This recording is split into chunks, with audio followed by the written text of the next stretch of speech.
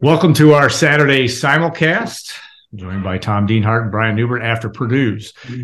What was the score? 17-9 victory over Northwestern. It was not one of those games that you're going to etch this one in memory if you're a Purdue fan, but it was a win nonetheless. And we kind of held off a little bit because we wanted to see what happened in the Iowa-Minnesota game. Of course, Iowa wins that game in relatively dramatic fashion. Pretty wild day in the Big Ten. I want to thank our sponsor, the Union Club Hotel, the Boiler Up Bar, 811 Bistro, all that they do for us. And they have a busy hotel tonight after probably people warming up after that frigid event today in Ross-Ade Stadium. And Tom, I'll start with you. We'll hit about what happened in the Purdue game today, and then we'll talk about the ramifications of what may be next now that Iowa's in pretty good shape, it appears. But Purdue, not great, but they did get the job done. A couple crucial injuries, obviously, it appears that Gus Hardwick and Devin Mockabee may be out for a while. We don't know about, at least I don't know about that, but talk about that and what was said in post-game and kind of your impressions of what we saw. Yeah, wasn't pretty, right? Winning ugly, to use a dated reference for the 1983 Chicago White Sox. Yeah, there you go. Lucia and Ron Kittle. But yeah, they found a way, right, against a compromised Northwestern team, starting a sophomore walk-on quarterback that was really limited in the passing game. And time and again, the defense, turned back that Northwestern offense and gave the Purdue offense a chance to do something with the ball. And Purdue couldn't get much traction. And, in the postgame, Jeff Brom talked a lot about the weather. Once again, the conditions were not ideal for throwing the football. Aiden O'Connell's numbers reflect that, 16 to 25. Under 200 yards passing for the second time in 3 games. And just no real big plays either, right, guys? I thought he was off the mark. I'd like to get your opinions too, but he seemed to be off the mark on a number of passes as well. So he just really hasn't been in sync. I know the weather's been bad, again, for the last 3 games, which hasn't helped his cause, but still, he really just has not been his usual self that we were used to, especially last season. So, but still, they found a way to run the football, right? We know in these weather conditions, you got to be able to run the football. And Jeff Brom showed that willingness last week at Illinois, and he did it once again Saturday. Mockabee left after the first series, but Dylan Downing and Kobe Lewis really stepped up and gave this offense some teeth with running the football. So that was positive. And guys, at the very end, too, the defense made a play to sort of seal the win. That Jack Sullivan sack, I thought, was big. And it was always good to see your defense step up and make a big play late for you to help you seal a victory. Yeah, Brian, I mean, this game would have been different, much different had, in my view, of Jalen Graham's pick 6. I understand that the rules, and I still am not a big fan of that call, but I understand that the call was what it was. But your take on this, because it wasn't a pretty performance by Purdue, and Aiden O'Connell was just average at best. Yes, they did run the ball when they had to, but boy, they missed Devin Maccabees. I mean, the game ran at about a 3.0 yard per clip. Got the job done. I agree with you, Tom. But anyway, what's your take on all this, Brian? Yeah, I'll start with the Jalen Graham penalty. It's a dumb rule, but it's one that it can erase the play. I'm not saying that it's just silly. I'm not saying that excessive celebration or taunting, whatever it might be, should be a penalty, but it shouldn't erase the play. It should be tacked on. I know that changed not all that long ago. I found that out today. I didn't know that right away. But I can't understand that. Nor do I have any reason to believe that this had to be a front burner issue, because this happens so often. How often, do players are they in position to celebrate 30 yards before they've scored? I can think of 2 times in 20 years covering Purdue, one of which was obviously Taylor Stubblefield in 2004. This was one of the stupidest, in terms of the actual what happened, celebration penalties ever against Purdue. One of them being the one where Ralph Bolden celebrated with Purdue Pete for 2 seconds and got flagged. But that didn't take a touchdown off the board, But part of this, too, is like everybody after the game said the field was slick, right? And you got Jalen Graham high-stepping 30 yards on a slick field with holding the football like this,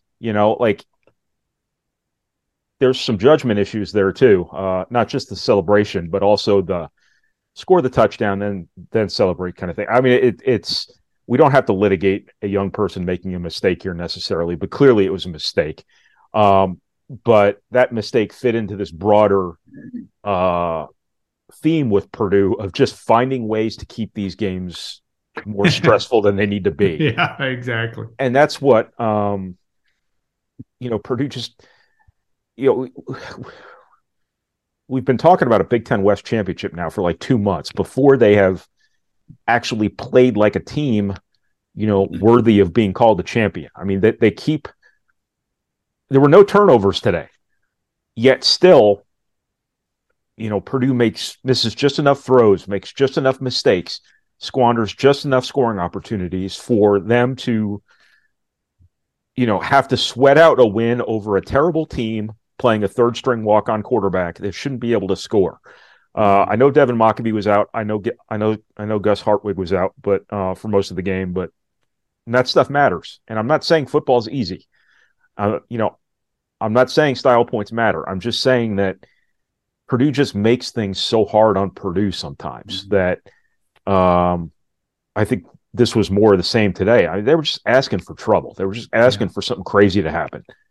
Something crazy did happen, but they're just asking for something else crazy to happen there in that fourth quarter where you conceivably could have lost a game with everything in the world to play for today to a team that had lost 9 games in a row coming in and has no pulse. Because you just can't string together enough mistake-free football to where things go as smoothly as you'd like them to go. So I don't know. I just kind of went off on a tangent there. I'm currently being roasted on Twitter for saying that it might not be the worst thing in the world for Purdue to share the Big Ten title and let Ohio State be Iowa's problem. I mean, I don't see what you get out of going to – nothing about what Purdue has done this season has said they can go and they can go beat Ohio State and they can play in the Rose Bowl. So sorry for pointing that out, guys. Yeah, I do think, and one point of clarification, if the internet is correct, we did look it up. That rule changed in 2010, which it still is, but it's been the fact that it is a dead ball penalty or whatever they call it. But right, Taylor Stubblefield was penalized in the Notre Dame game, right? Yeah, but it didn't negate the play. It was right, and that's when the rule changed in 2010. Yeah. And but if the source is correct, but yes, it seems right, and I'm kind of with you on the Purdue thing. I mean, and again, as crazy as this Big Ten has been, and today was. I know there's no chance Nebraska is going to beat Iowa, but I'll say it. Who knows? Nebraska almost beat Wisconsin today, so I suppose stranger things have happened. But Purdue, Tom, had best to have its head screwed on. IU gets outgained by 260 yards today and wins. Throws only 7 passes in the game and wins. So Purdue has to have its head screwed on next Saturday when they take on Indiana. Yeah, I think IU had lost 7 games in a row, Alan. Yeah. They started 3-0, lost 7 in a row, and they go to East Lansing to win, right? They have the big rally, and they're going to be full of some confidence now, right? And we all know they'll be motivated to beat Purdue, their rival, and keep Purdue from at least having a share of the Big Ten West Championship. Maybe taking away a berth to the Big Ten championship game for Purdue. So, again, motivation will not be an issue for the Hoosiers. And like you talked about, Al, now they're going to have some confidence, too, getting that big road win up in East Lansing. So, yeah, I guess the soap opera continues, this Big Ten West chase. And I would count out Nebraska. Casey Thompson played today. They came darn close to beating Wisconsin. So as long as he's a quarterback, I think Nebraska's going to have at least a puncher's chance, maybe. Yeah. And I don't want to get too deep into Iowa and Minnesota, but you got to tip your hat to the Hawkeyes, right? They find a way, and I give them a lot of credit for being resourceful. The defensive turnovers they generate, the Jack Campbell pick was a touchdown. Should have been a touchdown. But still, the fumble late by Ibrahim and then the interception and then kicking the field goal late. I mean, Minnesota missed a 34-yard field goal. So, and Iowa always seems to win these 13-10 games. It's kind of uncanny, isn't it? I don't think it's an accident. So, I think they're the best team in the Big Ten West, if you're really honest with yourself, aren't they? At least against head-to-head against Purdue, it's hard to argue, right? Come on. I know their defense has been showing. Their offense has been showing a little bit more pulse here. So I don't want to turn this into a beauty pageant right now. But, back to Nebraska, I do think they have a shot. But for Purdue, Alan, you're right. I think it's going to be a tough game in Bloomington for the Boilermakers to win. It'll be interesting to see what the crowd looks like, won't it? On Thanksgiving weekend down there in Bloomington. So again, it's a game that's still going to have a whole heck of a lot on the line for the Boilermakers. Lots of tickets left, as I understand. They're not even all that expensive on StubHub. As I looked after the game, we got a couple kids coming into town that might want to go, and we're thinking about that. But Minnesota runs for 300 yards and loses that game, if you can believe that. And from that standpoint. All right, Brian, let's talk a little. Aiden O'Connell, we've talked about what a great career the guy has had, but has not been, he just not been perfect by any stretch. And that offense, maybe, you've watched a lot of football in your life. Both of you have. Has it been a case of people are figuring, that Purdue has a hard time getting separation with receivers? Is that as much a function of what we're seeing here? I don't know what is slowing Purdue's offense down in a game that, like you said, they didn't turn the ball over, and yet they couldn't. And I know it was cold, I know all that, and it was windy and whatever. But what say you on that? Well, I think that a couple of things go into this. One, it is November in the Big Ten. That's part of it. I think Purdue doesn't have enough playmakers at wide receiver relative to where it wants to be. Charlie Jones has had a great year, but I don't know if they have a consistent anyone else who, is a reliable playmaker here. And three, I think people are just more inclined defensively nowadays. Just make damn sure you keep the ball in front of you. And that's something Jeff Brahms had to adjust to a little bit because he's a very vertical passing minded coach. They've hit some deep balls over the top this year, but they haven't done it in a while. No, right? They haven't. I guess they made the one play at Illinois, I guess you'd call behind the defense, but it's been tough sledding, throwing the ball over people's heads. And that's kind of, I've always said that I think Purdue football practices the deep ball probably more than any school in the country. I've only attended Purdue practices, so it's hard for me to say that, but I can't imagine other people working on it as much as Purdue does. So I think that's part of it. But also, I think that he's just been a little bit off this year. I think he's just not been as accurate as he's needed to be all the time. I think acclimating to a new set of receivers around him maybe has a little bit something to do with that. Maybe the receivers not being David Bell, Milton Wright, and whoever else has a lot to do with that. Jackson Anthrop. I think that's probably a bigger part of this than anybody would like to admit. But I also think he's just missed some throws, just like any quarterback's gonna. I thought there were 3 throws today that, might have made this game a lot smoother from a Purdue perspective than it might have been. Now, one of them, it was a touchdown ball to TJ Sheffield. I don't want to put it on O'Connell because I can't say for absolute certain the receiver did what the receiver was needed to do on that play, if I'm remembering things correctly. But I just think, this is kind of a season where last year I think there was personnel around Aiden O'Connell that sometimes made Aiden O'Connell look like a little bit better than he really was. This was a year where Aiden O'Connell kind of had to make the people around him look a little bit better than what they actually are. And I just don't know if that's happened on a consistent basis. That's not necessarily Aiden O'Connell's fault. He certainly did his part by getting Charlie Jones here. But I just think there's so much responsibility on him too, in terms of, I shouldn't say that because they've been able to run the ball effectively for a good portion of the season. But I just think everything I just meandered about for the last 8 minutes, however long this answer's gone, is just part of the reason. I think a lot goes into it. Yeah. Devin Mockabee, Tom, again, we don't know anything more about his concussion or whatever the situation is there.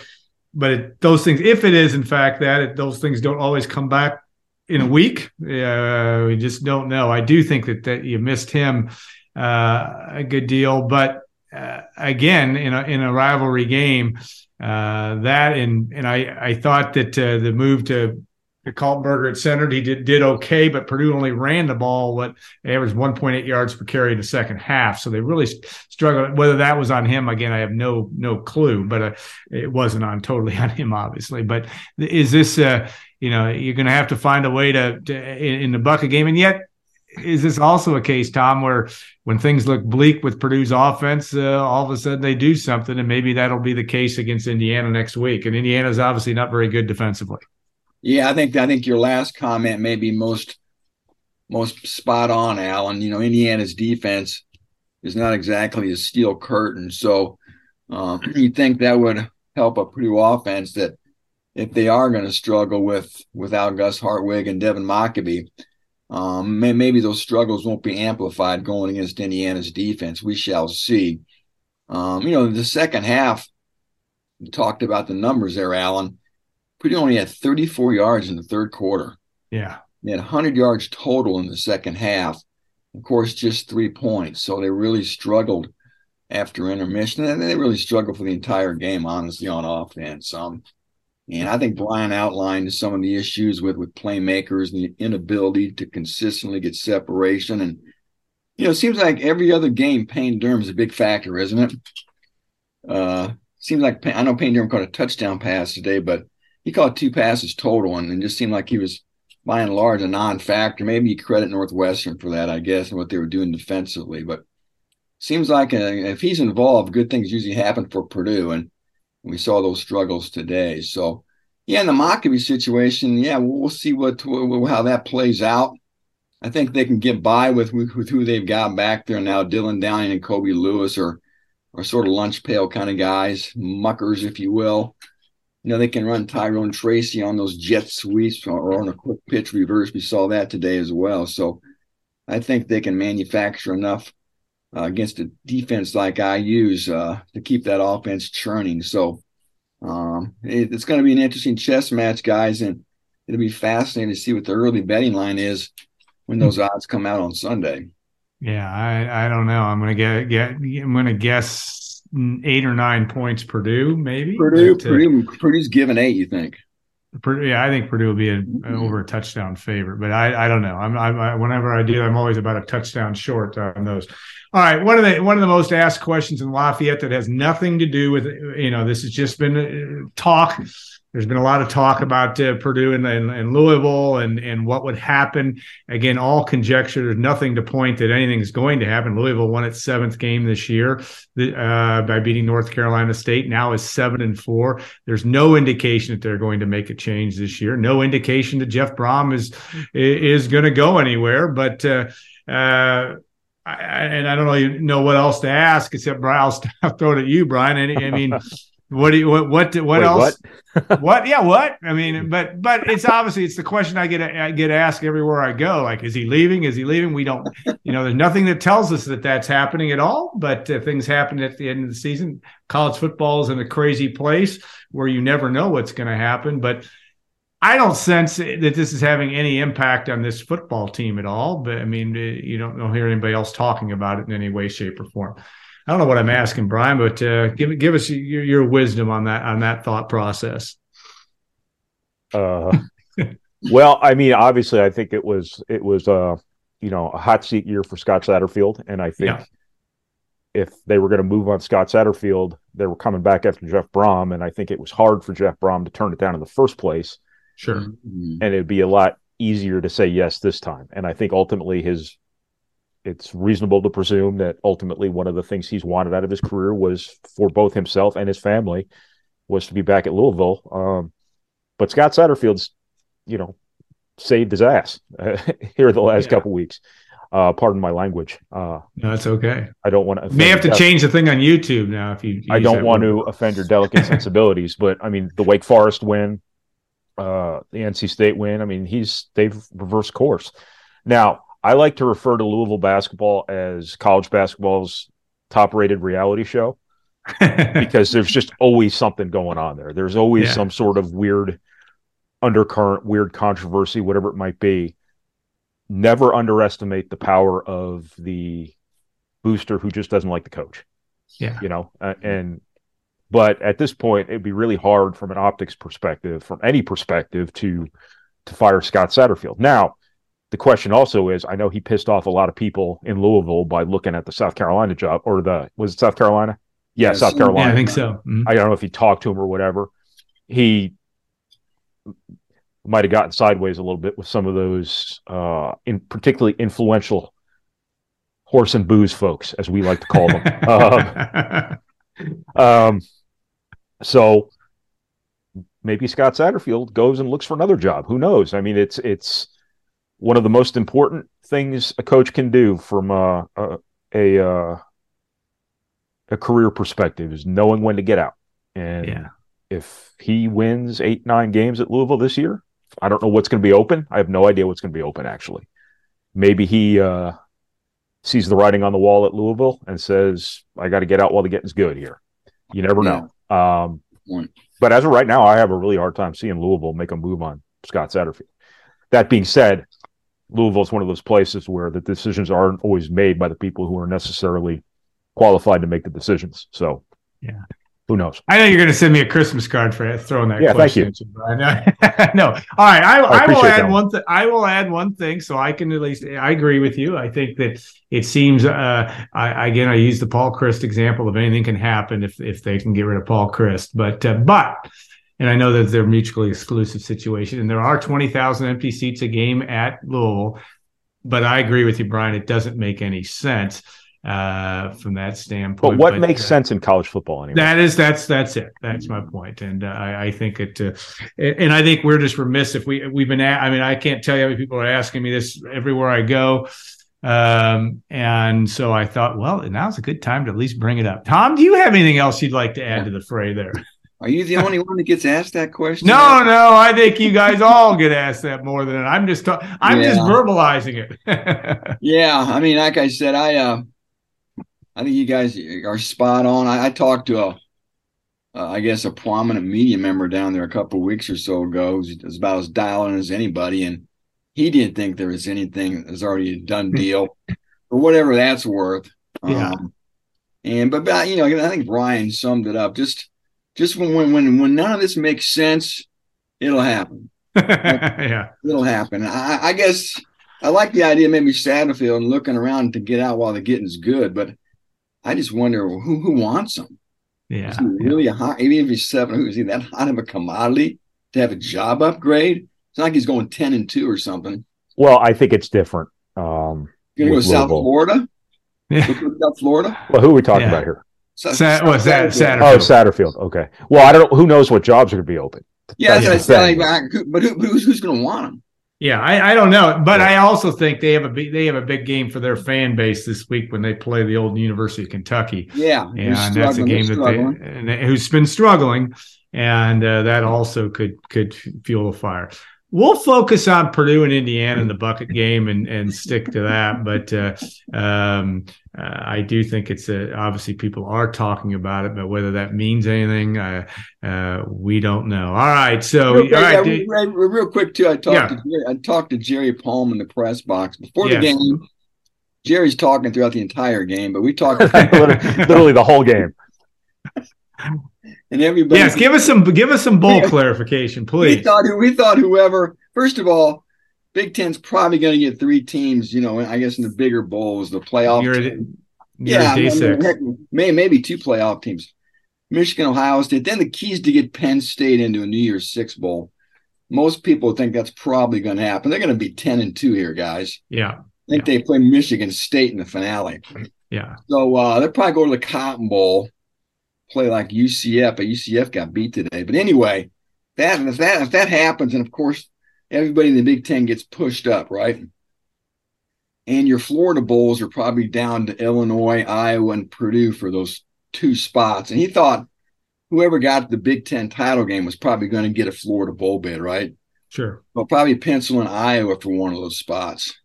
That probably leaves you with Purdue versus Illinois. For the second Florida spot, you would think, right? Yeah. So that was sort of what he was thinking as well. And if not Florida, again, we've talked about this before. We talked about Carolina and New York City being the next 2 likely landing spots. Nashville's a no-go for obvious reasons. This is not the year the Big Ten sends a team to Las Vegas, so forget about that. So the third option would be Phoenix. So that's sort of probably what you're looking at least a couple of weeks out from these bowl selections. Good chance for Florida. If not Florida, Carolina, New York, not those two spots, and probably Phoenix.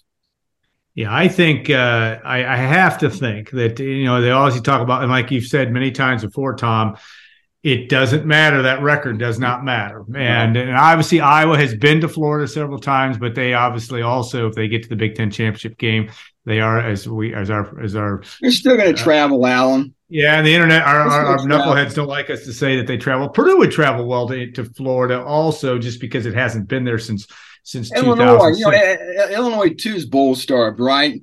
But I'll say this, that was not an impressive crowd in Champaign. Yeah, I think Purdue's more attractive than Illinois. I to a bowl. Yeah, I really do. I believe that. But Illinois is still kind of a sexy story. The up and comer, with the star running back and hasn't had a lot of success. So there's a lot to sell for Illinois too, even though they haven't had great home crowds. Yeah, they came within an eyelash of beating Michigan today. So, yeah. Brian, any thoughts? I don't think Illinois is any good. I think that doesn't matter. That doesn't matter. I think that both the old Wolverines and the Buckeyes were looking forward to their little foray next weekend. Yes, they were today, and thus made things a little bit more dicier than on themselves than they needed to. But no, I don't think Illinois is any good. I know that doesn't matter. I know it's all about ticket sales. That's fine, but. How does Illinois sell tickets? Do they sell tickets? No, they don't. I mean, they don't. But they haven't been to a bowl game in a long time. So so it's probably going to come down to Illinois and Purdue to see who goes to. I think your analysis is at the correct, same stage of Purdue's development as a program. Remember, they were getting passed over every year. Yeah. By people like the Wisconsins and the Iowas. And you wonder if Illinois is in that same position now, where maybe Purdue gets a bump over them. Because I'm seeing you shake your head. Illinois is the flagship university of a massive state with a lot of people. Yeah. And I think that's got appeal, I would think. But don't also look at Wisconsin. Crazy as it sounds, they beat Minnesota next week. And not again, the wins don't matter, but that would at least put them at 7-5. So who knows? Yeah, that's a good point, Alan. Why do they even have rules anymore? Why don't the bowls take whoever they want? Like if somebody wants Northwestern, just take them. Who cares? Like nothing matters anymore but money. So just take them. I said let everybody schedule a 13th game. It's so stupid. Because as we learned a long time ago, the bowl is going to get who the bowl wants one way or another. They're going to, if they can't have them, they're going to change the rule and they're going to get them. That's why. Purdue back in the late 90s could get passed over by 2 spots so that Iowa could come to the Outback Bowl or whatever it was. Yeah, they're going to get what Wisconsin. They want anyway, and all anyone wants is money. So just do away with all the rules. The thing about it is we make a big deal, and we hem and we haw and we gnash our teeth about these bowl games, act like they're a big deal, and then we're going to get there, guys, and then all the good players aren't going to play them. Yeah, that's what worries you too. I don't even want to get. We're going to avoid that. Who will play for Purdue? We'll talk about that. I don't know if Purdue's got any.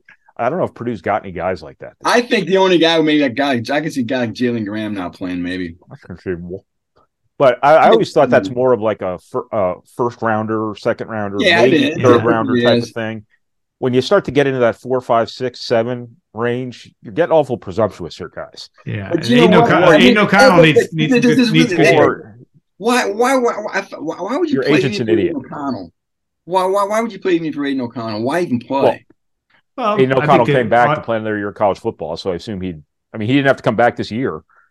So I understand that, but he's played 12 games. I think that's enough. But I do think for Aiden, especially the way his season has ended in the second half, he means nothing. Yeah, but he could use a good boost going into training. I think that's overrated. Yeah. That is so overrated. But guys, the NFL's not going to sit there and go, "Oh my God, he had a bad Outback Bowl. We're not picking him." He is. I think he might help himself. The hay's in the barn, man. He's played like 30 college games and he's like 25 years old. So I think the NFL knows about him what they're going to need to know about him. That's probably true. I don't think the bowl game is going to hurt him or help him one way or another. It's not. Charlie Jones is a guy he's not going to play. At some point, he's going to get drafted. Now, whether he's not a first or second rounder probably, but I think he's got special teams on his side. I think he's a guy who's going to get an opportunity. He's going to get drafted, I think. He's so banged up, he wouldn't play. But that's what you deal with. It's the David Bell factor last year. David Bell dealt with so many injuries that I think it really made sense for David Bell to sit that game out. As much as people wanted to see that David Bell played one more game, that guy had so many little nagging injuries last year, his whole career, even in high school. I think it made sense for him to sit out. You wonder if Charlie Jones, hey, I've got all these things I'm playing through here. I think we're getting ahead of ourselves here. I know we are. It's fun. It is the Ahead of the Cells podcast today, Zoom or Saturday simulcast on a couple of different items. We hope we didn't upset anybody here by ruining your weekend by bringing up those topics, but we will see what happens. All right, we're gonna put this to a close, and we'll be back next week. I don't know how we're gonna work it because Brian will be out in Portland. Tom and I will be in Bloomington in one form or another, but we'll figure out something to talk post bucket game, etc. And that will be our Saturday simulcast. What was the last bucket game I went to? Well, you really at the overtime, triple overtime, or double overtime game in 2019? No, I was in Destin for that one. Yeah, I don't know. 2018 was in Bloomington. It's when I haven't been to Bloomington for football in years. I don't know. You tell me. I wasn't. Yeah, I know that I've been down there a couple of times, but I think my last one was 16, just because we do that our post game show down there because the radio crew gets all screwed up because they're out covering basketball. So somebody's going to show up this week, and we'll be there to cover it. So, all right, a reminder to you. Then there's been another asked question about us. You can still become a member of goldenblack.com for just $1 US dollar. And we would love to have you do that. Thousands have done it so far. We appreciate that. That offer is not going to go on forever. So we would like you to consider joining us. And